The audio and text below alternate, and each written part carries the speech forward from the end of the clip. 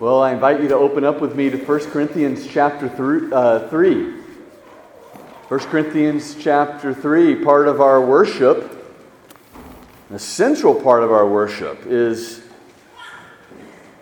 not the singing and the praising, but it also includes the careful reading and hearing the Word of God preached.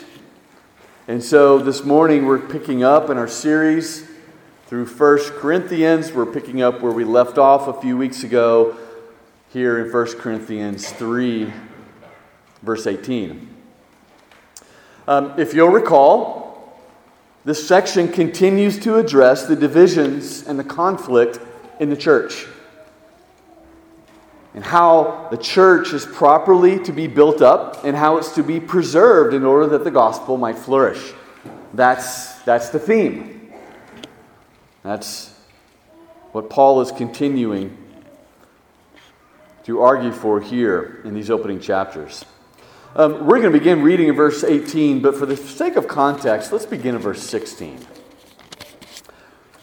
This is God's word, brethren. 1 Corinthians 3:16. Do you not know that you are God's temple and that God's Spirit dwells in you? If anyone destroys God's temple, God will destroy him. For God's temple is holy, and you are that temple. Let no one deceive himself. If anyone among you thinks that he is wise in this age, let him become a fool, that he may become wise. For the wisdom of this world is folly with God. For it is written, He catches the wise in their craftiness. And again, the Lord knows the thoughts of the wise, that they are futile. So let no one boast in men, for all things are yours, whether Paul or Apollos or Cephas, or the world or life or death, or the present or the future, all are yours. And you are Christ, and Christ is God's. Amen. This is God's word. Would you pray with me again? Our Father, we do adore you as our God, and we know that wisdom resides with you. The fear of the Lord is the beginning of wisdom. And so we pray, Lord, as this hour, as we study your word, that you would teach us, that we, Lord, would not hear the words of man, but that we would hear the word of God, that you would impart to us wisdom, that you would speak to us exactly what we need to hear in order that we may be about our Father's business, as it were, and, Lord, magnify and glorify your name. So implant your word deeply into our hearts and minister to us by the Holy Spirit through your Son, Jesus Christ, in whose name we pray. Amen. I often tell my children that my duty and responsibility as a parent to raise them in the Lord calls me at times to give them good things, even things they don't deserve. But sometimes, and at other times, it calls me to withhold things or remove things as a matter of discipline or punishment. As parents, to properly train our children in what is right and what is wrong, sometimes we woo them with the good. We do that to demonstrate our love for them. Right? To encourage them, to give them positive reinforcement. But other times we are called to be the bad guy. We're called to discipline them, sometimes in painful ways. As part of our duties as parents, in some sense, is to put like a holy fear in them of sin and punishment. And we train our children this way because this is how the Lord also deals with His children. Sometimes our Lord showers us with blessing.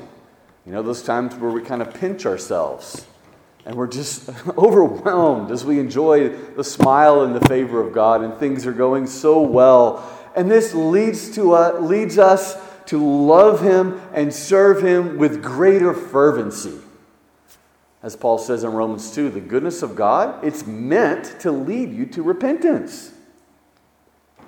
But isn't there other times as well where we have to endure the chastening hand of the Lord?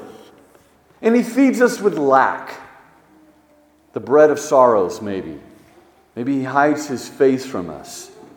Maybe He chastens us for sin or this or that. And He does this so that we might learn to properly fear Him and to turn away from evil and to trust Him even when there's no earthly incentive to do so. This is captured well in Romans 11:22, where Paul says, "Behold, the kindness and the severity of God." Well, I think this perspective is helpful when we consider how the Apostle Paul is handling the situation and the problems here in 1 Corinthians. In fact, in the very next chapter, in chapter 4, verse 21, he's going to say, "What do you want, or what do you wish? Shall I come to you with a rod, or with love in a spirit of gentleness?" Pastoral ministry always entails both. Sometimes God's people need the rod of correction, metaphorically speaking, of course. And sometimes they need love and a spirit of gentleness. But it's all aimed for their growth and maturity in the Lord.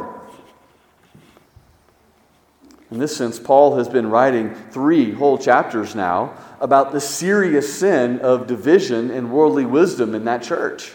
And there's no doubt that he began with the positive. If you recall just the opening statements of chapter 1, they are sanctified in Christ Jesus. They weren't lacking in any spiritual gift, he told them. They could be assured that the Lord would sustain them guiltless in the day of Christ. But since then, he's also had to get pretty firm. And I think in verse 16 and 17 is perhaps the most firm of all, because he threatens them with eternal judgment. He gives them this frightening rod of correction, as it were, in a sense that, Corinthians, you need to take this seriously. You need to shape up, because if anyone destroys God's temple, God will destroy him. And we're Mr. Nice Guy. He's not messing around. He's saying, brothers and sisters, if you continue on this path, you risk judgment. But if we're familiar with the ways of the Lord, the ways of His ministers, the Lord never leaves us with that frightening threat of judgment, does He? Because right on the heels of this warning, Paul then drops one of the most astounding encouragements in the entire epistle, right here in verse 22. Don't you know that all things are yours? And that you are Christ? And if you are Christ, then you are God's special possession as well? Yes, at times you need to hear this threatening of punishment and judgment. But just like when we discipline our children with the rod of correction, don't we always follow that up by binding up those wounds, taking them into our arms, holding them, crying with them perhaps, encouraging them with our affirmation of love, and giving them the hope that if they turn from their sin in Christ, there is forgiveness? That's what Paul is doing here. I think he brings the rod of correction in a sense, but then he follows it up with this love and spirit of gentleness. And I think that's important for us to see because, by my count, this is the 9th sermon in a row that's essentially on the same topic. And it's, 3 whole chapters in this these opening chapters where Paul addresses the same topic. Wisdom infiltrating the church, worldly wisdom that is, divisions and factions, a misunderstanding of the church, a misunderstanding of ministers, an undervaluing of church leaders, an overvaluing of church leaders. Why does he spend so much time on it? It's because these matters are important. They are serious. And the Corinthians needed to hear the seriousness of it.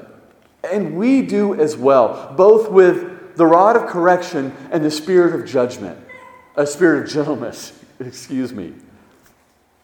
And this is important to us, brother, because churches split all the time. They split all the time. I'm familiar with 2 confessionally reformed churches that have split just in the last year. Churches just like this one. Both of them split over the nature of ministry and matters of leadership. That's why Paul lingers so long on this topic, this wisdom, this leadership, this divisiveness, because of how easily the standards of this world infiltrate the church. How easily we place preachers and teachers and people, and we kind of, come around them and gather around them according to our own personal preferences and despise others and separate ourselves from others over them. It still goes on all over the place. Paul deals with it at length. And one thing he says here too is that one reason this so frequently happens is because otherwise good people think that they are doing the right thing. That's why church is split, right? They're not out to split the church. Only the worst of the worst are out to split the church. But they don't think that they're out to split the church, but they are out to get their own way. They're blind to how the preferences and standards of this world have overshadowed the mind of Christ. And as Paul says here, they are self-deceived.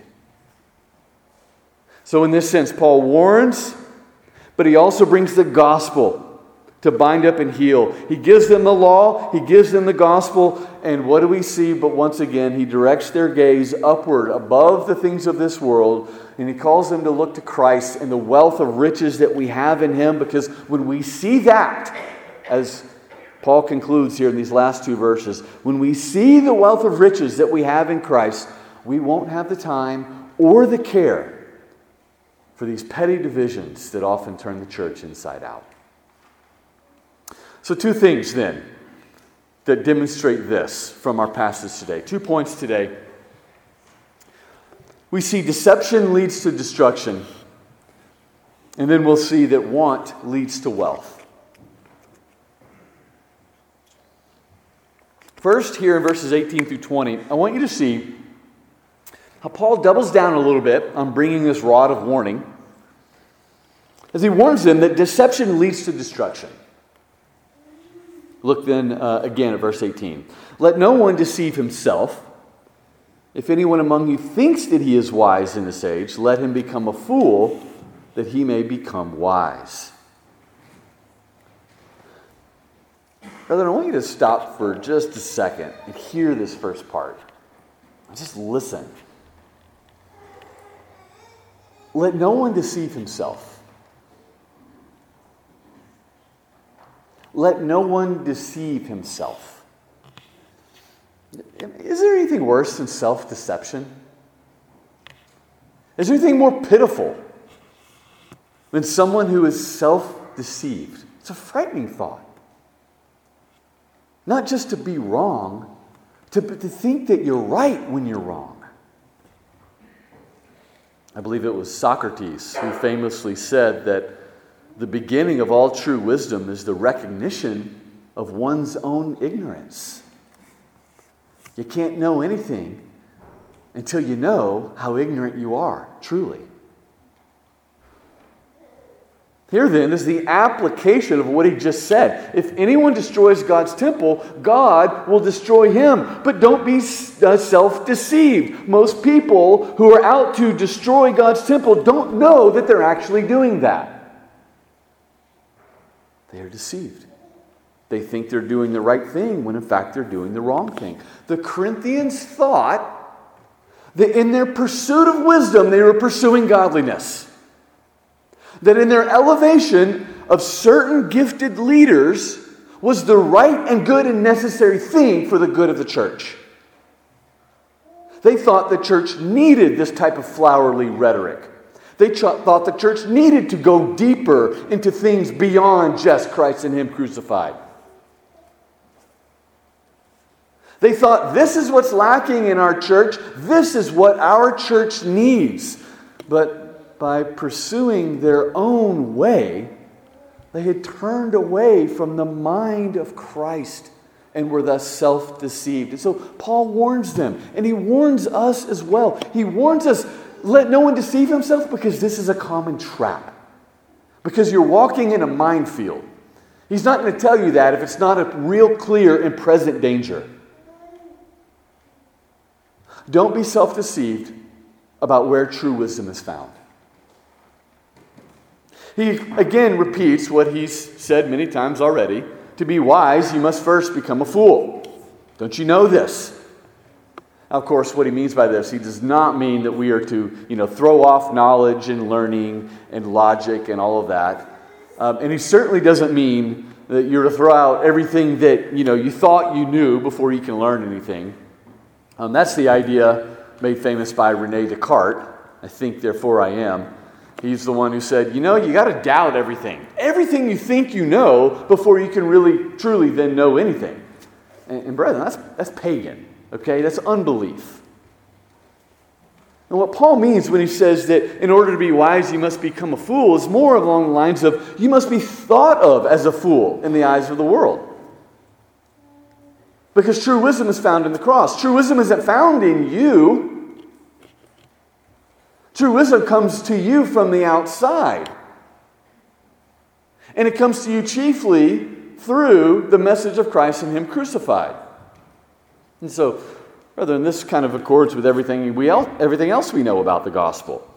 The gospel is the gospel of great reversals. We often speak of it. You must be emptied in order to be filled.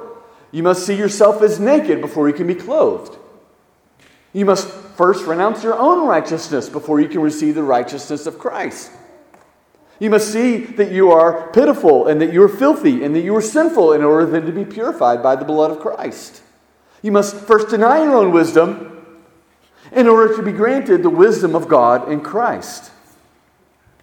And so Paul hits on this theme of great reversal again, as he's done many times over and over again. And he says, Corinthians, you don't understand how the gospel turns things upside down. You don't understand that there is an infinite abyss between the wisdom of the world and the wisdom of the cross, and they don't meet.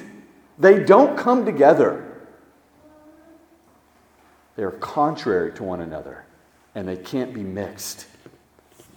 And so he puts his finger on that sore. He points his finger and says, "Thou art the man." Don't be deceived by thinking too highly of yourselves. You want to be truly mature. You want to be truly wise. You want to be truly spiritual. Turn to Christ and see in the mind of Christ the spirit of love and humility and servitude. Here, clearly by this exhortation, there were some in the church who apparently thought that maybe they didn't need pastors or teachers or leaders. And that's something that Paul will address later in the book. There are also some who had their own ideas of ministry and leadership, and so they gathered around their favorites, which caused division. Again, an undervaluing and an overvaluing of ministers and ministry. But the common thread between them both is that the church was using ministry and leadership in the work of the church as an instrument of self-affirmation.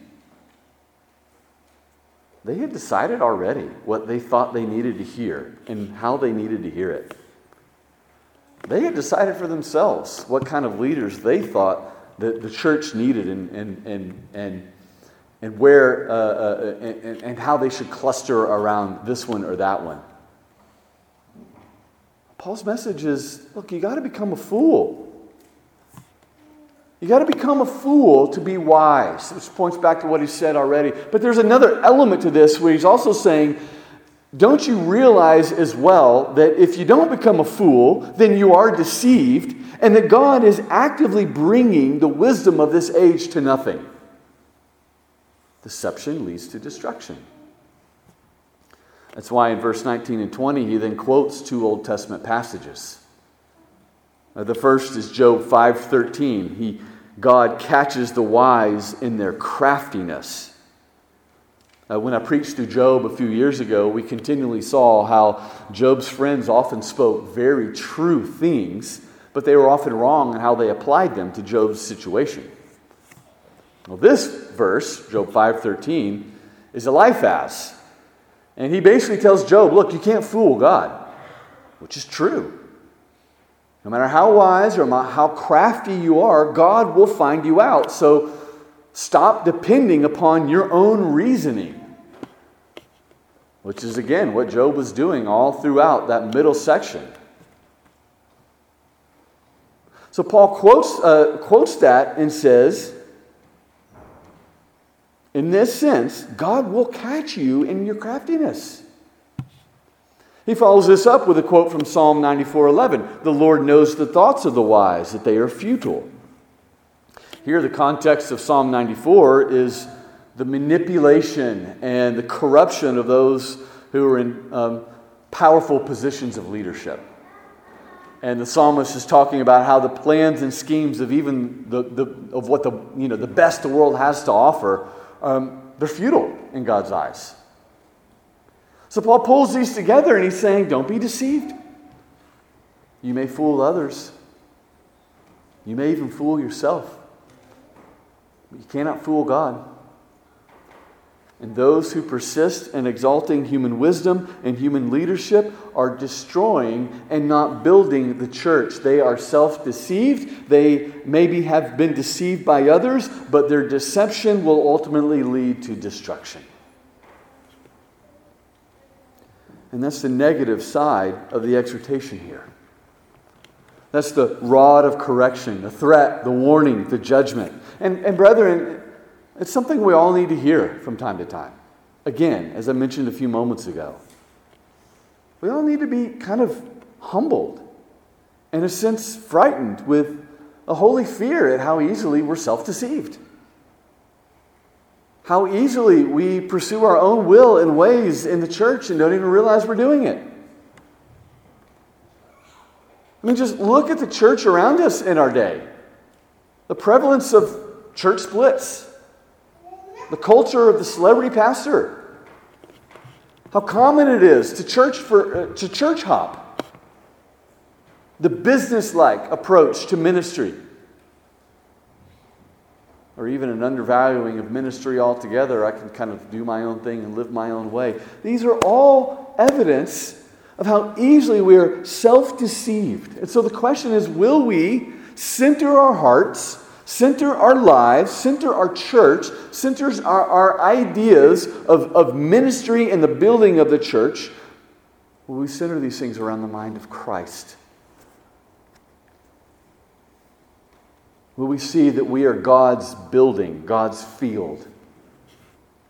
That ministers are servants of God to build up that building. That God Himself is the one who gives the growth. That our growth comes chiefly through the preaching of Christ and Him crucified. Will we see that if we destroy this work or undermine it or sow division, that God will destroy such a one who works to destroy God's temple? Will we see and will we take care to ensure that we are not self-deceived by what seems to be wise in our own eyes? Will we listen and will we pursue wisdom according to the mind of Christ, which is the mind of love and service and lowliness and humility? That's the exhortation that's set before us today. But although this is all a firm warning, again, aren't we thankful that the Lord never leaves us hanging there? Right? Our ultimate motivation isn't do this or else. That's kind of legal. That's law-based motivation. The law has its purpose, of course. But aren't we thankful that Paul often wounds, maybe frightens a bit, but then he turns to heal and encourage and build up? That's what we see secondly. Deception leads to destruction, but then want leads to wealth. Want leads to wealth. And what do I mean by want? That's an old way of saying lack or poverty. Someone who's in need. And it goes right along with this theme of reversal.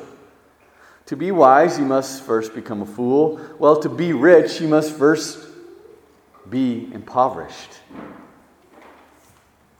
The point is, you are rich, you are wealthy, and it's not because of you, though. It's because you are in Christ and you are His. And that's how want leads to wealth. But look with me again at verse 21.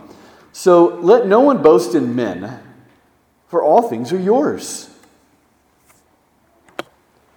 In one sense, Paul turns to say, will you just stop saying, I am of Paul or I am of Apollos? This is following worldly wisdom, the wisdom that God will destroy. Remember, that's futile. And yet, at the same time, he's also now turning to look at it from a positive perspective. The affirming side of don't boast in men. It brings judgment, but also all things are yours. And frankly, brethren, this is a real kind of stunning conclusion to his argument here at the end of this chapter. All things are yours. The fact and reality that all things are yours is what serves to ground and reinforce everything he said about wisdom and ministry and leaders in the church. All things are yours. If you know that all things are yours, you'll stop acting this way. Well, what does he mean by that? Is it this one of the other places in, particularly in 1 Corinthians where he says these kind of weird things that we aren't sure exactly, do this because of the angels. Okay, all right. And that's why we baptize for the dead. Right, Paul. All right, I got you. It's kind of like, all things are yours? What does he mean by that? Well, brother, as we break this down, let me just say, I think it's one of the most encouraging and even inspiring truths in all of Scripture. It's amazing. But think first about what it means to boast in men. Let no one boast in men. You know that in one sense, when we boast in people, we're really boasting in ourselves.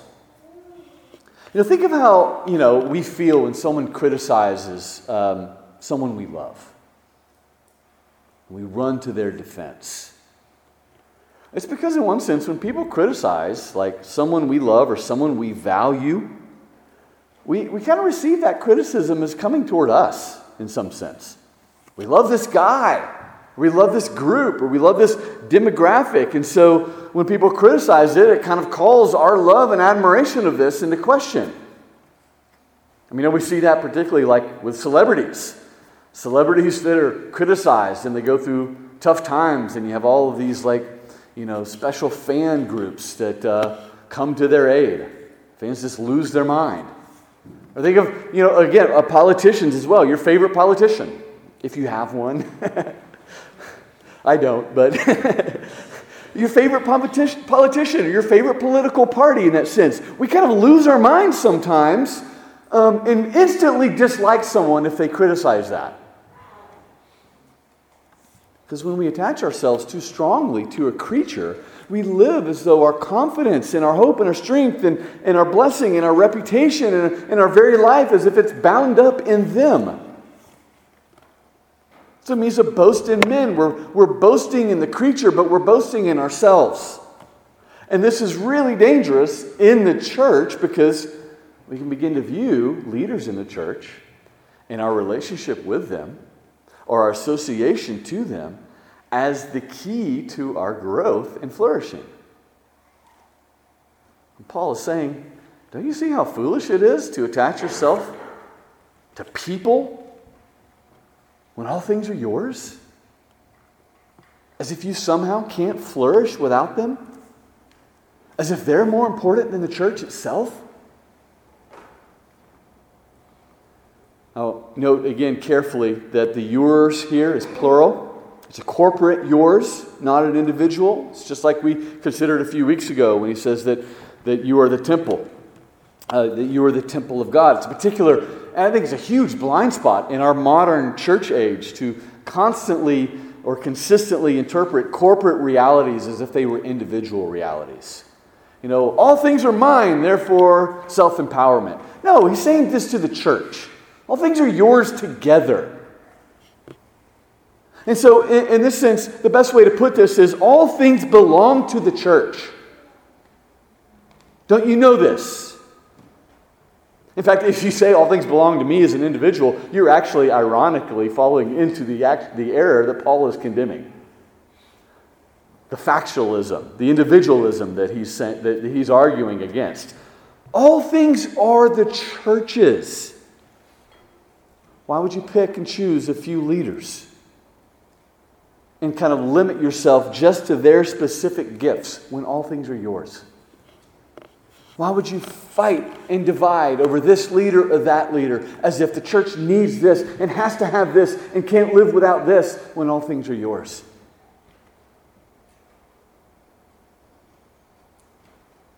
You see, he's saying, that the church and the ministry is not for the sake of ministers, but that ministers are for the sake of the church?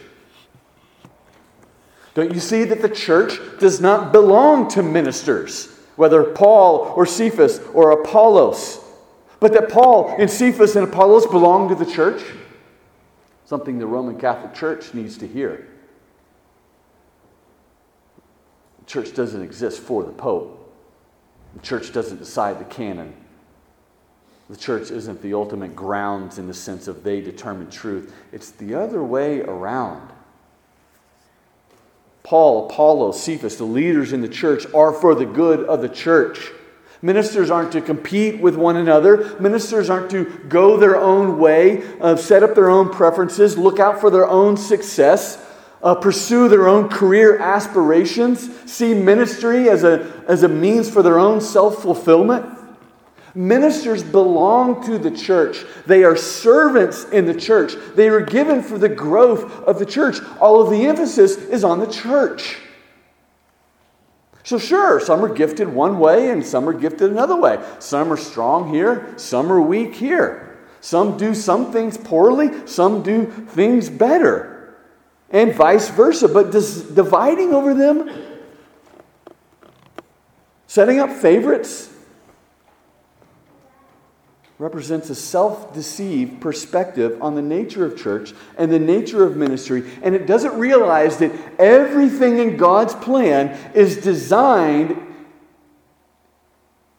to promote the flourishing of the church.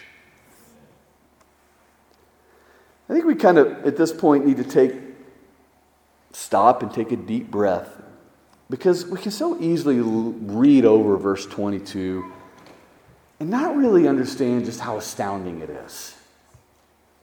How life-changing it can be. Right? He says, all things are yours, Paul, Apollos, or Cephas, or the world. Wow. Or life, or death, or the present, or the future. You see that all things are yours? Here, it needs to be, I guess, pointed out. It kind of echoes the end of Romans 8. You know, one of our favorite portions of Scripture. Neither death, nor life, nor angels, nor rulers, nor things present, nor things to come, nor anything else in all of creation will be able to separate us from the love of God in Christ. This language here kind of mirrors that. Paul's like grasping. He's exhausting the limits of human language. He's using language that's just so all-encompassing. The world. Can you get anything more than the world? Right? And he's trying to the best of his ability to just describe how grand and how all-encompassing this is. It's all yours. One commentator famously pointed out, many have followed him in this, he pointed out how these 5 things kind of represent the ultimate tyranny of human existence. The world and life and death, the present and the future. Because of sin, we are enslaved to these things. In Adam, we are bound to this world. Our perspective is limited to this world. And the world and its lusts are passing away. Life, we actually have very little control over our life, and it's very short and it's fleeting. It's a puff of smoke in the wind. Death, who can defeat death? In sin, death holds ultimate sway, tyranny over everyone. The present, again, we really have very little control over the present. You don't even know for sure that you're going to be alive when the sun rises tomorrow morning.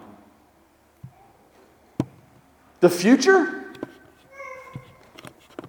How many of us often lie awake in bed at night thinking about the future? Because there's so much fear and uncertainty and anxiety over the future. Just in this life, think about eternity. Think of 10 billion years from now. If you can't control tomorrow, can you control what's going to happen in 10 billion years? No, we are helpless and enslaved to these things. But Paul is saying, don't you see that in Christ not only will you conquer these things, but these things now have become your servants. You are master over them. This is the greatest of all reversals. We were once enslaved to the world. Now the world and everything in it serves to promote the good of the church. That's why we sang earlier, this is my Father's world. Life, too, our life, and the life of our Christian neighbor, serves for the good and flourishing of the church. Death, it's no longer a tyrant, it's lost its sting, as Spurgeon famously said. For the Christian, death is our butler, our servant to usher us into the presence of Christ. Even death serves us now. It's our servant to lead us to our Savior. The present, my times are in your hands. All things work together for my good. The future, well, we know what the future holds. We know that we will ever live with Christ. We know that every tear and every sorrow and every pain and everything that's uncomfortable and undesirable will be forever removed. And that when we've been there for 10,000 years, we'll never get tired of praising our God for His amazing grace. Brethren, what Paul says here is what our confession, chapter 5, paragraph 7, tries to capture when it says it's talking about providence and the decree of God, and it's saying all of God's decree, all of His sovereignty, everything that befalls in this life is, everything that happens in the world is aimed in a special manner to care for the church and to dispose all things for her good. That's what Paul is saying. In the gospel, because of Christ, the world and everything in it now serves the church. It's all for the good of the church. And that's how humanity has regained its lordship, our lordship over creation. Where Adam failed to take dominion, the second Adam has taken dominion. He is Lord of all. And if we are in Him, we are seated with Him in the heavenly places, and we rule and reign with Him even right now. No longer are we slaves to the destruction and the corruption of these tyrannical forces and realities. The church is the ultimate purpose and goal of everything, and the gates of hell shall not prevail against it. Brethren, this is incredibly practical. It's incredibly practical. Think about your loved one who has died.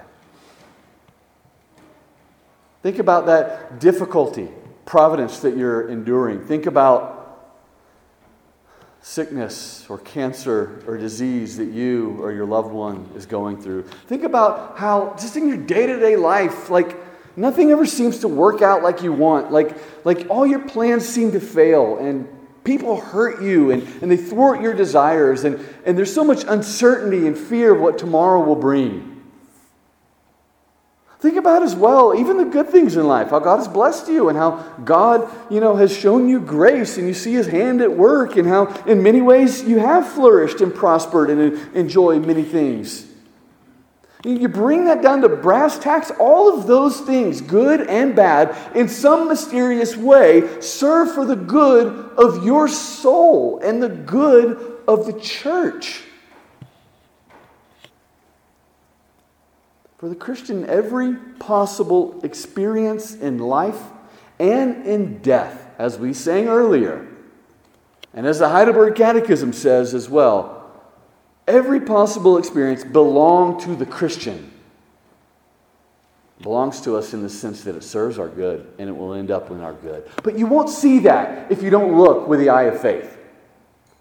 You won't see that unless you look through the lens of Christ and Him crucified. Because if you're looking with the eyes of this world, worldly wisdom, there's no redeeming things that are unhelpful and undesirable and bad.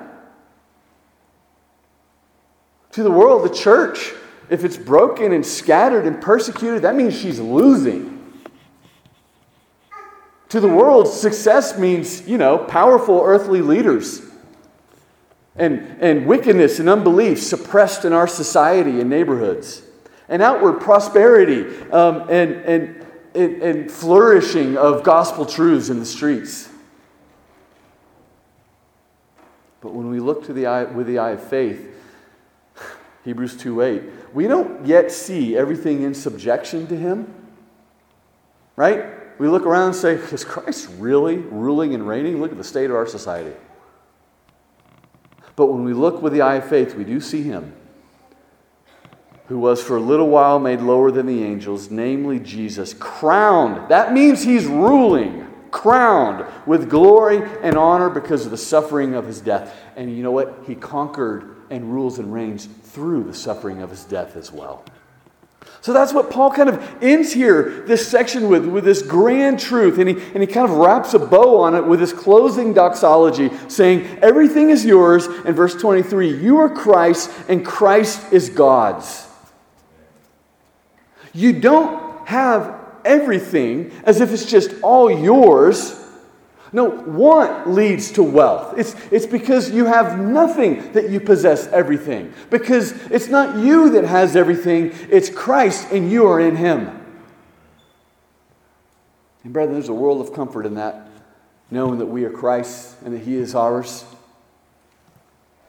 There's a world of comfort in knowing that all things belong to us because all things belong to Christ. And we are in Him, and He loves us. And in this sense, everything belongs to God as well. How does Christ belong to God? Well, I do need to note here, you don't in any way interpret this as if Jesus is not on the same level as the Father. Or as if the second person of the Trinity is subordinate to the Father in any manner. Paul's not talking about the second person of the Trinity per se as God. He's speaking of Christ's humanity. And this is really important to his whole thesis because Christ took our flesh. He assumed our form. And what did He do? He lowered Himself to the point of a servant in reference to His saving work, a servant for the good of the church. Even Christ is a servant of the church.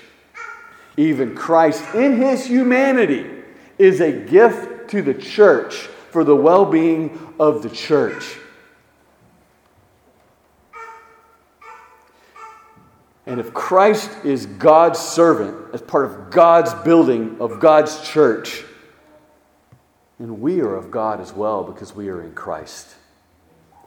And is there anything more all-encompassing than all things belong to God? Is there anything that He doesn't own?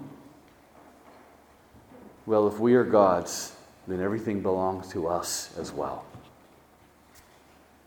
So, brethren, as we bring this to a conclusion this morning, when we see that all things are ours in Christ, then those petty divisions and preferences, we see them for how narrow and constricted and tiny, our preferences are in the grand scheme of reality.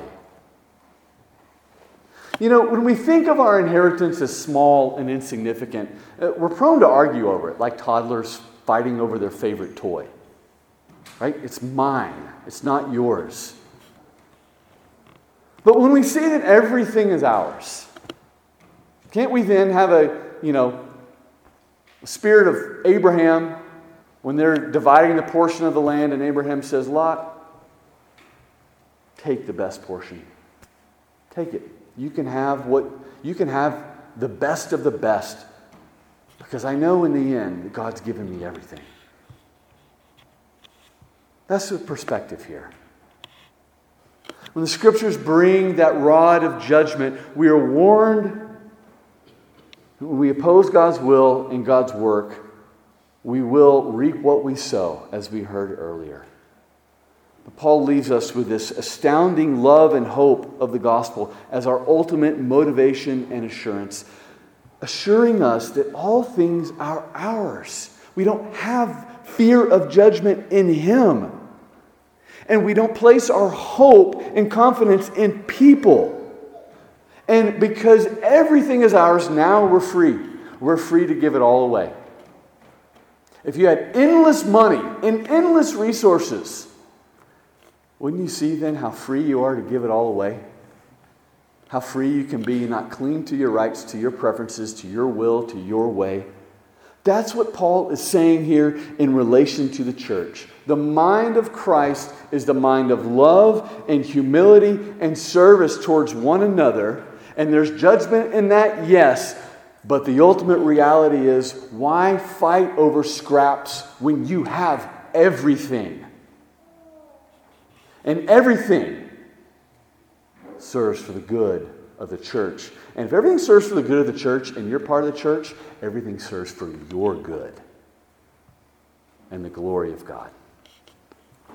Well, brother, in this way, let us then again look and see our inheritance in Christ and what He has had, and bow the knee to Him in love and faith and adoration, that we may do what God has called us to do, to build up the body of Christ, to proclaim His excellencies and bring glory to His matchless name.